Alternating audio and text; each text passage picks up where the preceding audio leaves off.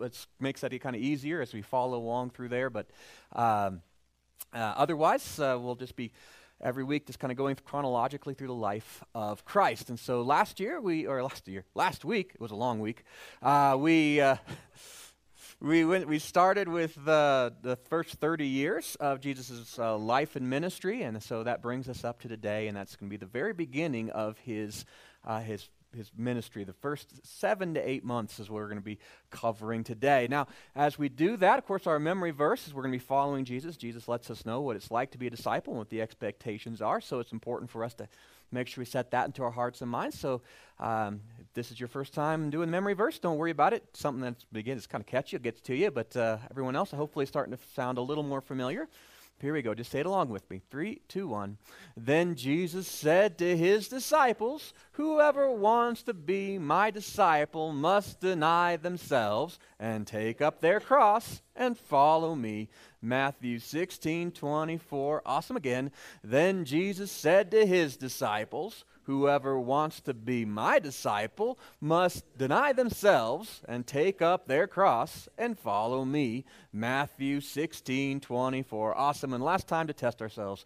Then Jesus said to his disciples, "Whoever wants to be my disciple must deny themselves and take up their cross and follow me." Matthew 16:24. Oh, you guys make it sound so easy. All right, very good. Well, if you are working on that, on your connection card, there is a Bible memory verse card. Take that off and bring it with you. Like I said before, today we're going to be talking about the very beginning of Jesus' ministry, and then we're going to call that the early Judean ministry. And as you can imagine, later in his 3 years of ministry, there's a later Judean ministry. But this is the first part where he starts, and we're going to track the timeline of Jesus' life from Passover to Passover. That's one thing that scriptures tell us is when the Passover was, when Jesus celebrated that. That's how we know his ministry was 3 years long. And so today we're going to kind of pick up starting with that first Passover Jesus spent as part of his official ministry.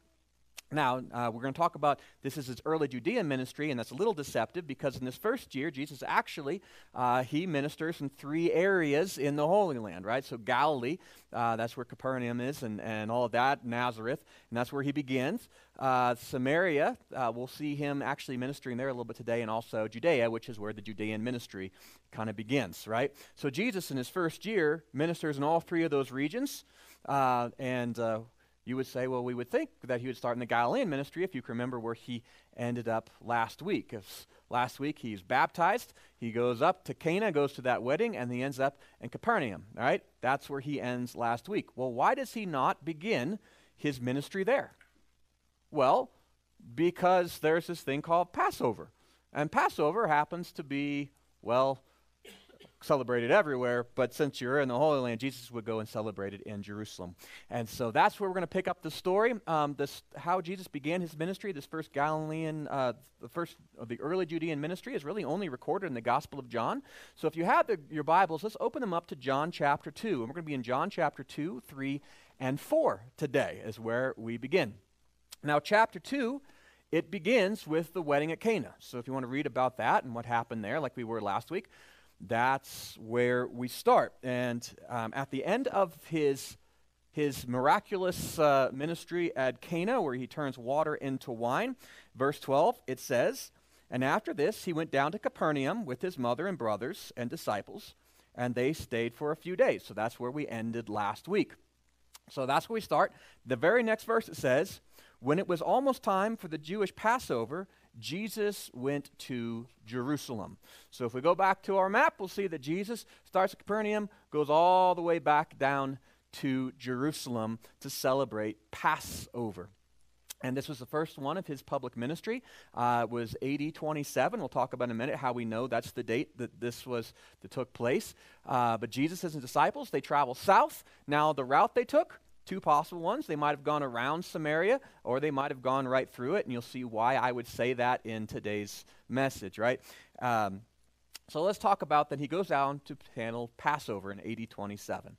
Now, Passover is a very important feast in Jerusalem and the Jewish calendar. It's kind of like their Independence Day. Like pretty soon, we're going to have July 4th, and we're going to celebrate our independence. It's like us as a nation when we became a people. Passover is the Jewish people celebrating the events that took place that allowed them to become their peoples when they were set free from the bondage and slavery and all of the stuff from Egypt, right? And God gave them a feast. He gave them a party. He said, here's a party to commemorate this, and it's kind of important that you keep this party and every time. So when is it celebrated? Well, we have Independence Day on July 4th. Their independence was more than just a day. It's basically an 8-day thing. Now it's celebrated the third week of the first month of their calendar. Right? So let's look at the Jewish calendar because it's a little different. Now, our calendar starts over here in the winter, right? That's around winter solstice when it's the darkest time of the year. It's when our calendar begins. In the Gregorian calendar, it's kind of like our whole mindset. It's all centered around light, right? It begins at the darkest time, right? And then the days get lighter, and at the midpoint of the year, it's the lightest, and then it goes back to darkness, just like our days. If you think about how when does the day begin? Midnight, the darkest time, right? That's how our whole mindset works, but it's not like that for the Jewish calendar. The Jewish calendar actually has two different starting points. Now, there's the civil calendar, right, which starts in the autumn, right? And so the focus there is what's productivity, right, what's work. So you go from harvest to harvest, right? So that's kind of the focus of that calendar. And at that time of year, as you have the Day of Atonement and some other things that are in that time of year. But the religious calendar starts in the spring. Right? And so the very first month is Nisan, right? The very first month is how they begin. And so the focus there is how, you have this thing, as you go from spring to spring, the focus is life. Isn't that awesome? And just the whole, the way, the mentality and the thought of how the calendar and even their days, like the Jewish day, begins in the evening, sundown. And so you go from life to life. I just think that is so awesome. So anyway, you have this, they start their year on the first. Why would they have that as their new year? Well, of course, Passover, celebrating them becoming a people. This is when it begins. It's when they were set free from all of the tyranny and the slavery and the bondage of Egypt. And what were the events that took place that led up to that? What are they celebrating? Well, first you have Moses comes and says, let my people go, right? And Pharaoh's like, no, no, no. And then Moses says, well, God has something to say about that. And so then there's 10 plagues. And through those plagues, Pharaoh is slowly convinced, although his heart gets hardened and slowly doesn't get convinced. But the last plague is the one that finally was like, Pharaoh says, all right, get out of here, right? And not just Pharaoh, but all of the people. And that was the plague in which God sent the angel of death. And the angel of death was going to go through and was going to kill all the firstborn in the entire country. And the way to be saved, and if you're a firstborn like I am, this is an important thing, right? So take note, is they would take a perfect lamb and they would slaughter it. And they were to take the blood of that lamb and then put it on the doorposts and over the windows and all of this. So when the angel of death showed up, he would see that house and he would say, it's under the blood of the lamb. And so the angel of death would pass over that house, and so they would be spared the judgment. And the lamb became known as the Paschal Lamb. It was the sacrificial lamb that would save the people. And so when Jesus would go down to Jerusalem and they would go and celebrate this, that's what they would do, is they would go down and they would celebrate this amazing meal. And so they, of course, had the lamb as part of what they ate. There was unleavened bread and all this. And so there's a celebration that begins that reminded them every single year what God had done for them. All right? And so God commands this meal. He says, this is an important party. It's something that you have to do every year. I don't want you to forget who you are. This is your identity. And so even in Exodus 12, God says about this, he says, this is a day you are to commemorate for the generations to come. You shall celebrate as a festival of the Lord, a lasting ordinance. God is serious about his parties, right? And he should be. This is something to celebrate, and I think it's so important that the people remembered where they began. They remembered who they were, and as a people, their very foundation was God's grace as well as his redemption. Isn't it important that we go back to those times and remember? And so this meal is still celebrated today, right? A lasting ordinance from year to year. And so when we have when we have Jesus now going down to Jerusalem to celebrate Passover, we remember what John said about him, John the Baptist. He says, "Behold, this is the Lamb of God who takes away the sins of the world," right? And that's what it says in John 1:29. When John saw Jesus, he saw that, yes, he is God and he is Messiah, but John the Baptist also saw Jesus and said he's something also, that he is the sacrificial lamb. He is the paschal lamb. He's going to take away the sins of the world. He's going to cover us from his blood from God's judgment. Well, that was very prophetic. And so now we have Jesus going down into Jerusalem to celebrate Passover. And he goes, of course, one of the things they have to do is they have to buy a perfect lamb. And of course, this is a very big tourist time in Jerusalem. We'd have families from all over Israel would be coming in there, and most of them don't carry their own perfect lambs all of the time. They've got to go buy them, right? So where do they buy them? They're going to go to the temple, right? There's a business that begins to crop up there. And so they would go to the temple and they would buy these lambs, right, and there was all other kinds of animals that needed to be sacrificed for all of the different ritual things that were in the law. And in order to buy those, they didn't want to spend unholy money, Caesar's money, that had Caesar's face on it, to buy these holy things. And so there'd be money changers also in the temple who would then change out the money, and then they could use the holy money to buy the holy animal that then they would sacrifice. So Jesus goes to the temple as part of what's happening there. We pick up the story in verse 14 as he's there, shows up in Jerusalem for this.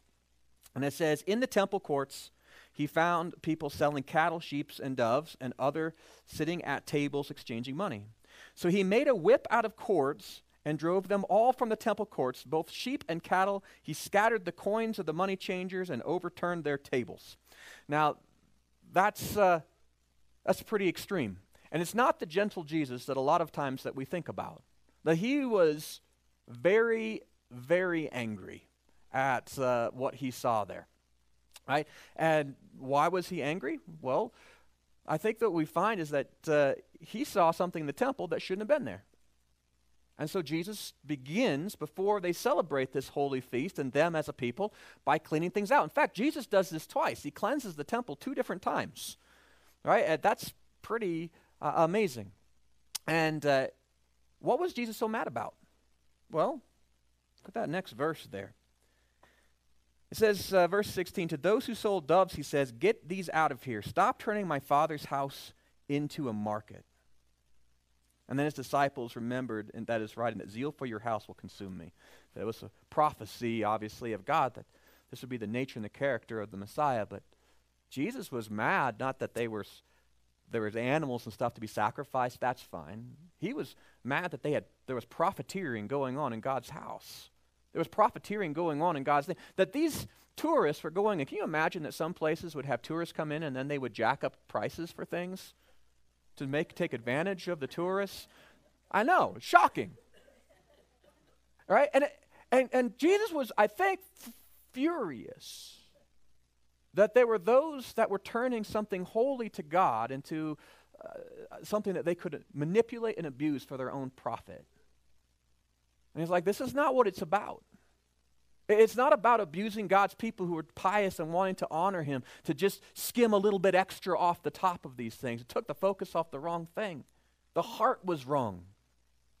And so he put an end to it. And he did so pretty decisively. And it's important for us as God's people to think of that. Right? To remember that we need to keep God's holy things holy things. And so Jesus, he makes a whip and right, and gets those cattle out of there and knocks over the coin changers and all this. And of course, that created a little bit of a stir.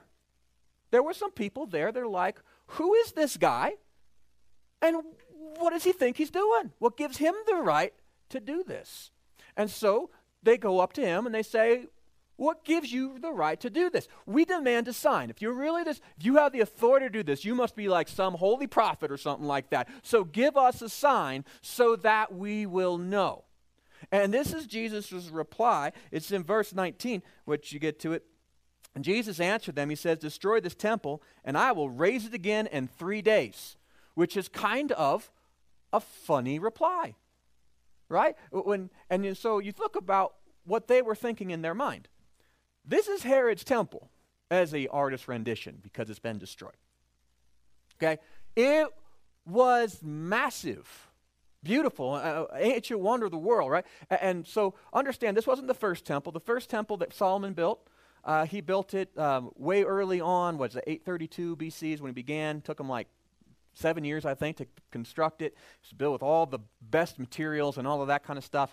And then it stayed there until around 586 BC when it was destroyed by the Babylonians and they carried things off as part of God's judgment. So then the temple was destroyed. And there was this period of time in which there was no temple, but then God brought, probably because of his promise, brought his people back to the land, right? So Babylon fell, Persia came to power. Then we see that God sends his people back and they build a second temple, and really began under the work of Ezra, and we read about that in Scripture, Nehemiah, right? And so that was around 516. And it took till around 521 BC for it to be finished, right? And it was a much more humble temple. It didn't have as much riches and stuff because the Israelites didn't have as many nice things, but it was still the place that God met with his people. It was a holy place. And that was a temple that continued to last and was there, that was still standing in Jesus' day. Well, there was this guy who eventually became power in Judea, right? And his name was Herod, right? And it was Herod the Great. And the reason they called him great is because he was a really great builder, and he was. As far as an architect building things, I mean, he did some amazing stuff. The problem with Herod, amongst many, is that he was from Idumea, right? Which, as you can see on this map, if you remember, is kind of south of the Holy Land. So you have the king of the Jews is not even really a Jew, and so what is he going to do? He wants to make sure that the people like him, so he's got these building abilities. What's the thing that will make all the people who would say, well, you're not really one of us, you're an unrighteous, awful person or whatever, what is he going to do? He's going to use his building ability and the wealth and the power that he accumulated under the authority of Rome, and he doubles the size of the second temple. And it's 1.55 million square feet is what the size is that he brings it to. If you think about the size of that, it's massive. And if you go to Israel, you'll see some of the rocks and things that he had put into space on this is mind-boggling, the work, the engineer that he did. But he didn't just make it bigger, he made it more grand. Right? He added porticos and porches and things like this, and the architecture, it was supposed to be just a thing of beauty. Now, it took so long time, even with Rome's might and all of that wealth, in order to make this temple. And so it took them, 64 years or even longer. It took them a long time to build it. All right? And so the work began in 19 BC, and I think it was done actually in 64 AD. So that's a long time before it was finally done, which is kind of hilarious because they got it done, and then at 70 AD it was destroyed. But they have all of these years. So in 19 BC is when Herod started building this. Now, when Jesus says, knock down this temple and I will rebuild it in 3 days, for starters, it's still being built and it's already massive, right? And they're thinking, one, we're not going to do that, but two, there's no way you as a single man are going to be able to rebuild this temple in 3 days. That is ridiculous, right? So that's what they're thinking. And so this is what they say.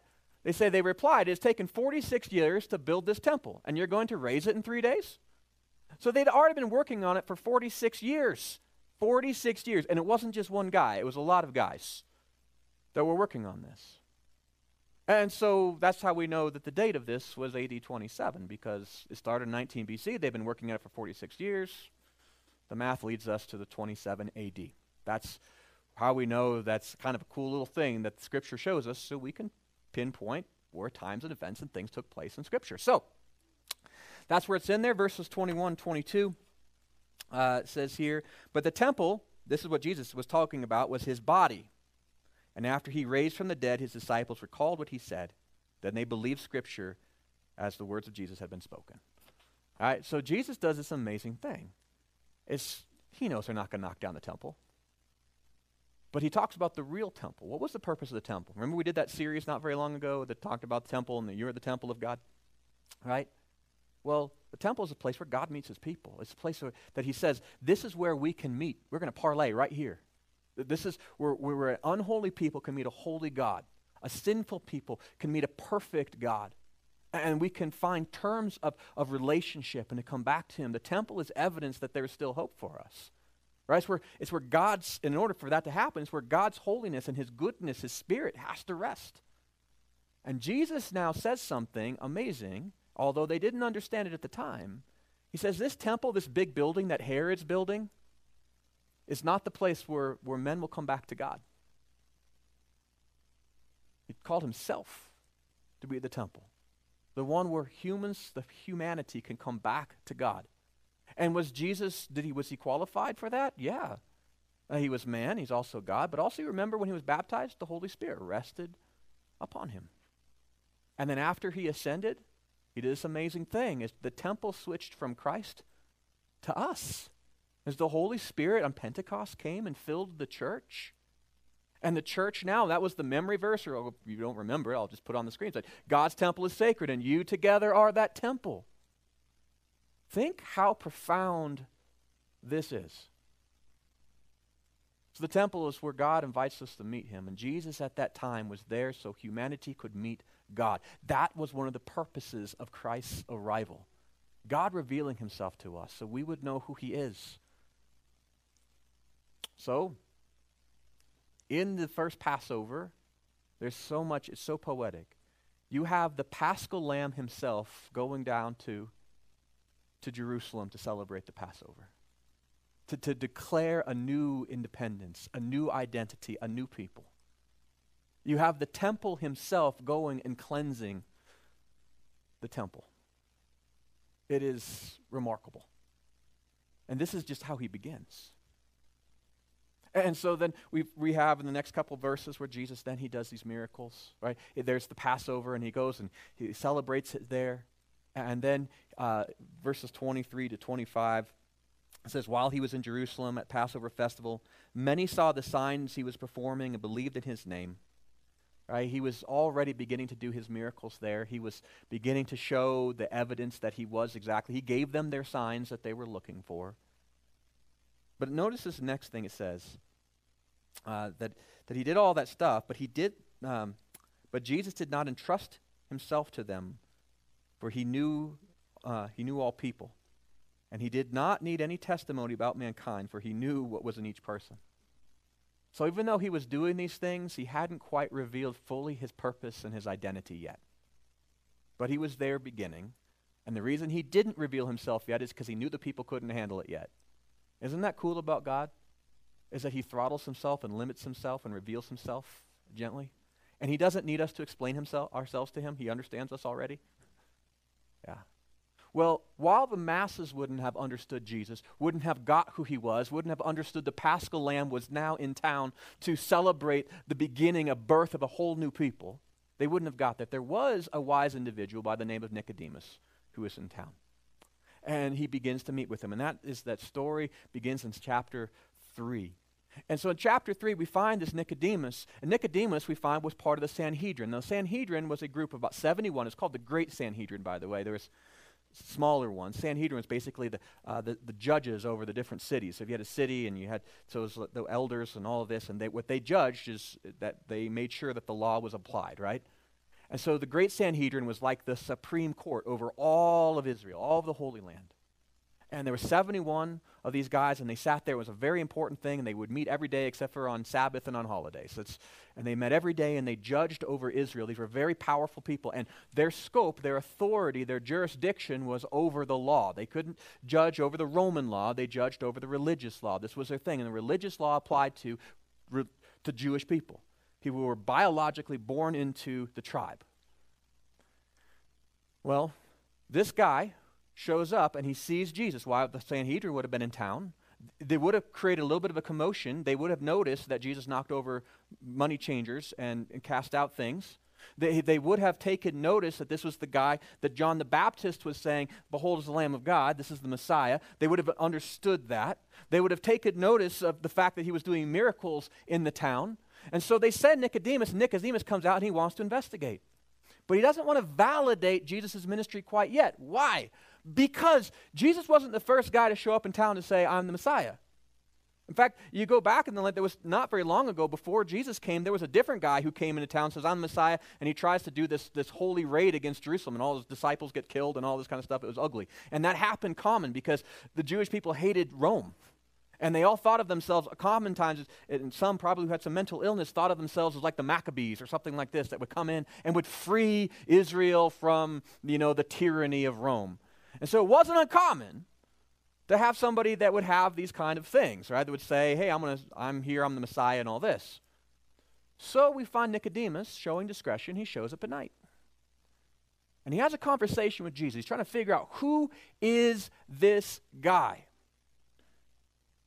And so in verse 2, it says, he came to Jesus at night and said, Rabbi, we know that you are a teacher who has come from God, for no one could perform the signs you are doing if God were not with him. And it's important to understand that even the Jewish council, even at the beginning of Jesus' ministry, recognized that there was something divine about Christ, that he was doing miracles, right? This is not like hearsay stuff. Even those who were skeptics said, we cannot deny that blind people can see, lame people can walk, deaf people can hear. It's obvious. Who are you? And Jesus replies to him, very truly I tell you, no one can see the kingdom of God unless they are born again. What an interesting way to answer that. Because Jesus doesn't answer directly saying this is who I am. He says this is the effect. You want to be part of God's kingdom. Now remember who Jesus is talking to. He's talking to Nicodemus, a Supreme Court justice over the people of Israel. And how did you get the people of Israel? You had to be born into the tribe. You had to be circumcised. You had to be part of the law. And Jesus says there's now a new law. You have to be born again. There is a new tribe, a new jurisdiction, a new way of living. And if you want to be part of God's kingdom, there's a whole new way about it. Now, Nicodemus is thinking, this is crazy. How can a person be born again? You climb up to your mother's womb again. He even asked the question. And Jesus is like, complete facepalm. He's like, you're a leader of all of these people, and you can't get this. I'm talking about spiritual things. You can be born physically in Israel, but spiritual things are born of the Spirit. And so he teaches that his kingdom is not based upon biology, but it is based upon faith. It's a spiritual kingdom that he is building. And it's going to be one that's going to be higher. It's not just physical laws, but a whole new spiritual law that we get to be born into. And then Jesus says, of course, the very famous words, for God so loved the world that he gave his one and only Son, that whoever believes in him shall not perish but have eternal life. Now, some teachers say, well, that wasn't Jesus' words, that was John who was then writing afterwards. It doesn't matter because all of these are inspired by the Holy Spirit. Whoever said it was God who said this, and he teaches this about Jesus because this goes down to his identity. Who is he? For God so loved the world that he gave his one and only Son. Unique, unlike anybody else. And he came that who would ever believe in him wouldn't perish, right? And he's talking about becoming this new people. This is how we are born again. And so a new life is birthed through belief. And so Jesus is Savior and he is God. Meanwhile, though, we find in the story that John the Baptist is still out in the field, right? And he's out there, it's chapter 3, and he's out discipling and baptizing people. And Jesus, by the way, takes his disciples during this time, and they start baptizing people too. And John makes a big point of this, that Jesus wasn't baptizing anyone, his disciples were. But regardless, he's down there and baptizing people, and now more people are going to be baptized by Jesus' group than by John the Baptist. And John the Baptist at the time was the big show in town. And so his disciples are like, wait a second, there's an interloper. We started this whole baptism thing, and now Jesus and his guys are doing it, and they're getting big. And John says, hey, I told you this is what was going to happen. It's supposed to be this way. John said, I'm the messenger. Right? The Messiah has come. And John says something phenomenal. He says this, he must become greater and I must become less. And we read that in a light way, but I want you to understand, if you started like a hamburger business and it becomes like the biggest hamburger business and then another one opens up and becomes like the biggest, even bigger than yours and is competing, and you're like, you know what? I was just setting you guys up for real hamburgers, but those are the real hamburgers and they got to succeed and we got to, close up shop. That'd be hard, wouldn't it? Your whole identity, everything wrapped up into it. How often, even in our own ministries, our own lives, do we get jealous of other Christians because of the work that they are doing? John shows remarkable understanding and the perspective of who God was doing. I mean, John was a superstar in the kingdom. Everybody in the land knew John. Now John's like, my ministry, this was all about getting Jesus there. I got to get less. Now, John wasn't an old guy. He wasn't getting ready to retire. He was only 30 years old, getting into his prime. And he tells his disciples, that's where it is at. Jesus is really the Messiah. Notice the lack of pride. Notice that he's not threatened by God's kingdom, even though personally it was costing him his own ministry, his own identity, everything that he'd lived his life up for this point.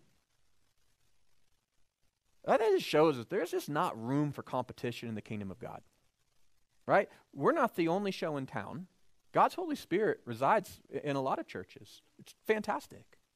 And we should celebrate whenever God's Spirit moves, wherever God's Spirit moves, because when the kingdom of God grows, we're part of that kingdom.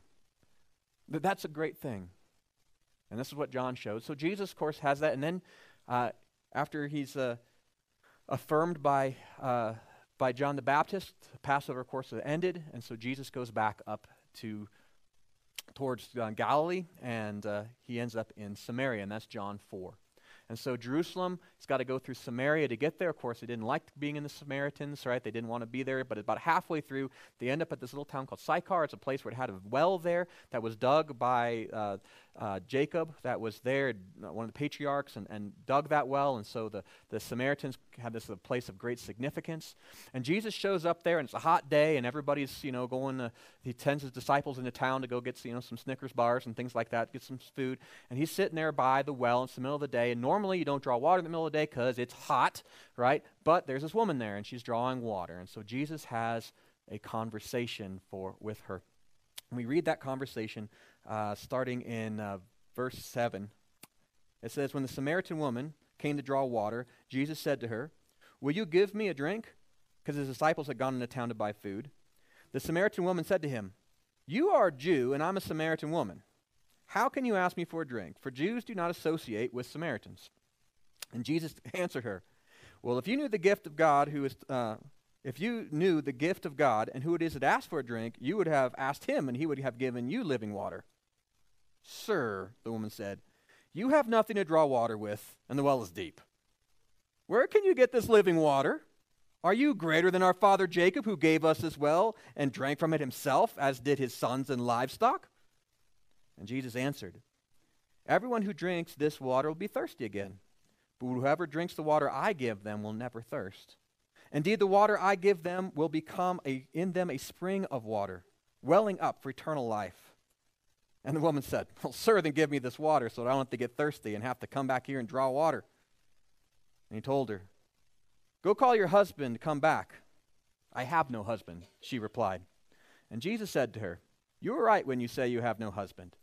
The fact is, you've had 5 husbands, and the man you now have is not your husband. What you have said is quite true. Sir, the woman said, I can see that you are a prophet. Our ancestors worshipped on this mountain, but you Jews claim that the place where we must worship is in Jerusalem.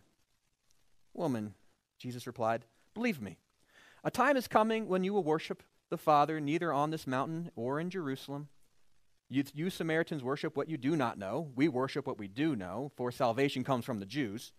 Yet a time is coming and has now come when true worshipers will worship the Father in spirit and in truth. For they are the kind of worshipers the Father seeks. God is spirit, and his worshipers must worship in spirit and in truth. The woman said, I know the Messiah, that is Christ, is coming. And when he comes, he will explain everything to us. And then Jesus declared, I, the one speaking to you, am he. Just then his disciples returned and were surprised to find him talking with a woman. But no one asked, "What do you want?" or "Why are you talking with her?" Then, leaving her water jar, the woman came back to the town and told the people, "Come and see the man who told me everything I ever did. Come see the Messiah." And then they went out of the town and they made their way toward him. That's amazing. Isn't it a beautiful story? Now, there's a lot of things that we find in that story that I think are significant. There are three major barriers that should have kept that conversation to ever even happening. First one is that, of course, she picked up on this, that Jesus is a Jew and she's a Samaritan. They don't like each other. Another one, she says, "And I'm a Samaritan woman." She's picking up the fact that he's a man and she's a woman and they're alone, and that just culturally was a big no-no. And the other part that Jesus picks up later, she recognizes that he's holy and she is sinful. And so you have these barriers that normally we just don't associate with these groups. And Jesus breaks through all three of them so casually, just by asking for a drink of water. And notice how he does this. He starts with the practical. He starts with water. That's something that they both understood, and they were both thirsty. And it piques her curiosity, doesn't it? He's like, and I'm sure she was very skeptical. If you would have asked me, I'll give you water, you wouldn't have to drink again. And she's like, "You don't even have something to draw with, and this well's deep. Come on."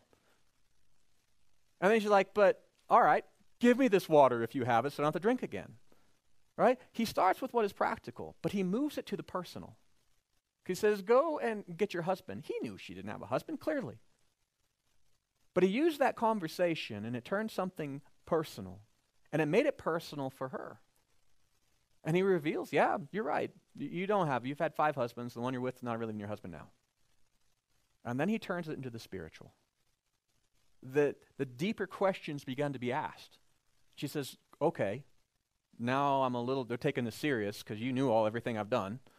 You're a prophet. So who's right, us or the Jews?" And Jesus said, "I'm right. I'm the living water. Or I'm the one that's going to give you eternal life. I'm the Messiah. I've come." It's a great model that Jesus teaches us, that you have to see people where they are. You have to talk to them where they're at. At some point, conversations have to stop being superficial, and we have to start talking about real life. And the time comes that we can point people to Jesus. And notice the impact that this woman who should have never talked to Jesus, would have every reason to hate him, brings the whole town out to see him. That's pretty cool. Well, the whole town comes out. They see Jesus. They talk to him. And then eventually they say, "Now we believe because of what he's done, not because you told us." I don't think it's cool, too, that in that culture, you wouldn't normally listen to a woman's testimony. It was not considered credible. That was just the time period it was. And Jesus, over and over again, has women testify about him. Over and over again. It's not the messenger that matters. I know so many of us, we think of in our faith, how could God use me? God can use anything. It's not you that matters so much as the message. You're not the main point. It's who you're pointing to that matters. And he can use anybody. All right, so here we have the first little bit. Jesus stays there, and then he goes up to Galilee, so we're going to start next week. Here's some things that I want to pick up from this. First one is Jesus is our Paschal Lamb. Jesus came to cover our sin. He saves us from God's wrath. He sacrificed himself on our behalf. That's the whole point of him coming on the cross, right? He died so that God's wrath would pass over you and me. One of the things that we have to pick up in Jesus, if we want to be his followers, we have to deny ourselves and pick up our cross and follow him. But we have to recognize in denying ourselves, sometimes deny ourselves the judgment that we put on ourselves for our past mistakes. We take responsibility, but we also find refuge in Jesus. Now, I don't know all the things that you may have done in your past that have messed things up. I got to tell you this. There's a Paschal Lamb that has shed his blood, that God's mercy now covers you if you are in Christ. That you are born again. There is a new identity that God has over you. Part of denying yourself is denying all the things that you have, that junk that stands between you and God. All the stuff that the devil brings up that tells you you're just not good enough, you're not loved. That is not true. That Jesus has come because in Jesus you have mercy. Which means that no matter how bad things have been, no matter how broken you are, you can go to Christ and you will not find judgment. In fact, Jesus said, God did not send his Son into the world to condemn the world, but to save the world through him. So in the deepest and the darkest and the hardest times, when you're most broken and you're most afraid and you feel most unworthy, recognize that you are not saving you. It is Christ and he has come. The Lamb of God has come. And you find mercy in him. So come to him. The second thing we find in this is that Jesus is our Savior, God. It's what he told Nicodemus, that God so loved the world that he gave his only begotten Son.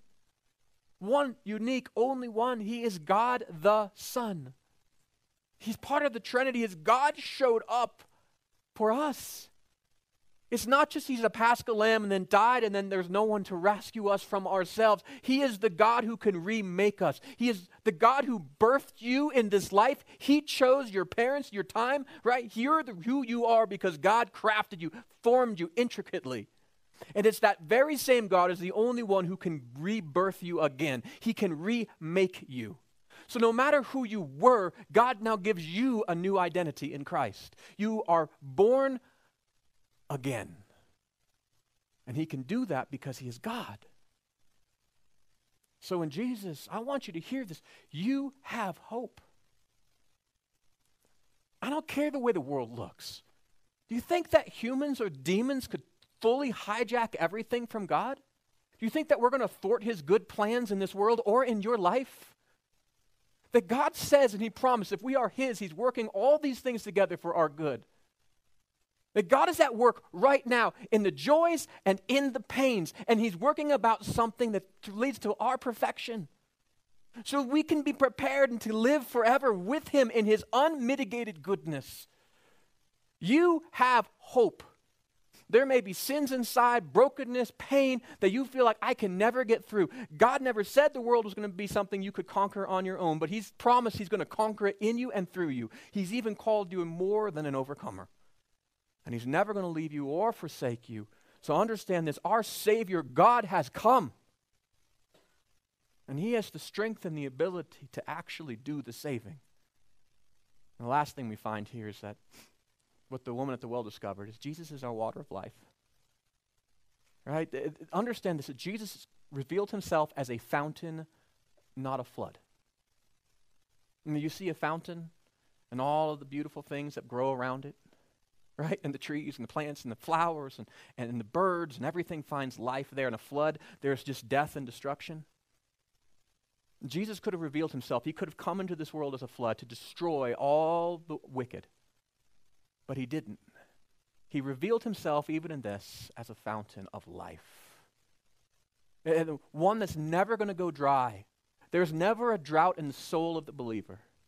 That God will continue to grow life in you and through you and from you. It will bubble up to the point that others will be blessed as well. Understand that if you're trying to find life and purpose and meaning in your job or in a hobby or in your health or in your looks or anything else, all of those things will dry up eventually. But in Jesus, you have life. And so, how do we apply this? Well, the first thing, if you take your connection card out, it's got some next steps for you. The first thing you can do is memorize Matthew 16:24. We want to be disciples of Jesus. Remember that you're going to have to take up your cross, deny yourself, take up your cross, and follow him. That's so important. And sometimes what we have to deny ourselves from are the very things that are hurting us the most. So follow him. Something you might want to do this week is read some of the scripture. So read John chapters 2 through 4, what we went through today. I paraphrased a lot of it. Read the word. And maybe something you commit to this week is pray for forgiveness. But go to God and know that his hand of mercy is outstretched to you. And he desires to heal you and to forgive you and to redeem you and to restore you. So go to him. No more shame, no more hiding from the God who came to us. So maybe this week it's an opportunity to go, and I'm just giving you permission, go and to pray for forgiveness. Receive it from him first. Something else you might want to do, and this kind of wraps up this, I call it a 5x5x5 challenge. It's so easy, but it's so powerful. He's the water of life. We want to go and we want to connect and tap into that. So I would say 5 days a week. You want to start to this week, just 5 days, right? So you get 2 days off, right? 5 days, I challenge you. Would you read just 5 minutes in Scripture to go and to hear from His Word? And then after that, would you pray for 5 minutes? You can even set it on your little timer. And you can say, God, I have an appointment next, but right now, I want to meet with you. The God of the universe will begin to meet with you. This is so key and fundamental. If you're like, I don't even know what I pray about. Well, there's on the back of that yellow sheet, there's things to pray about every day of the week if you want to. I encourage all of us to do that, but talk to God. Just tell him what you thought about what he read, and you're like, well, that's confusing, I don't know. And if you don't know what to read, how about start with John 2 through 4? That would give you something to start with this week. But can you begin by meeting with the God who came to be our temple? All right. Hopefully I've given you all something to do. At the end of this message, please take those connection cards with your commitments, your prayer requests, and your tithes. Drop them in that box in the back of the room. I'd appreciate it. Let me pray a blessing over us, and we will then lead us out with a good song of commitment. So let's pray. Father God, we do pray a blessing over this congregation. You came, Father, not to destroy us, but to save us. And not just to forgive us, but to redeem us, to remake us, to make us a new people. Father, I pray that that newness, that life of Christ, the living water, would grow within us and bubble through us, Lord. Lord, I pray that you would bring life to the dead parts of our lives, that you would bring healing and forgiveness to the parts that we had once had shame. God, that you would bring redemption and you would bring purpose to the parts of our lives that in the past we might have been, Lord, hiding from you and from others. But Lord, use those things to bring you glory. Lord, we turn to you for our salvation. We turn to you for our forgiveness. We find mercy in you, and we find hope in you, and we find life in you. So, Father, I pray this week as we keep our commitments, as we take steps after you, Lord, that that's exactly what we will find. Is we're going to find this hope and this purpose and this life. And we pray all of these things in the beautiful name of Jesus, our Savior. Amen.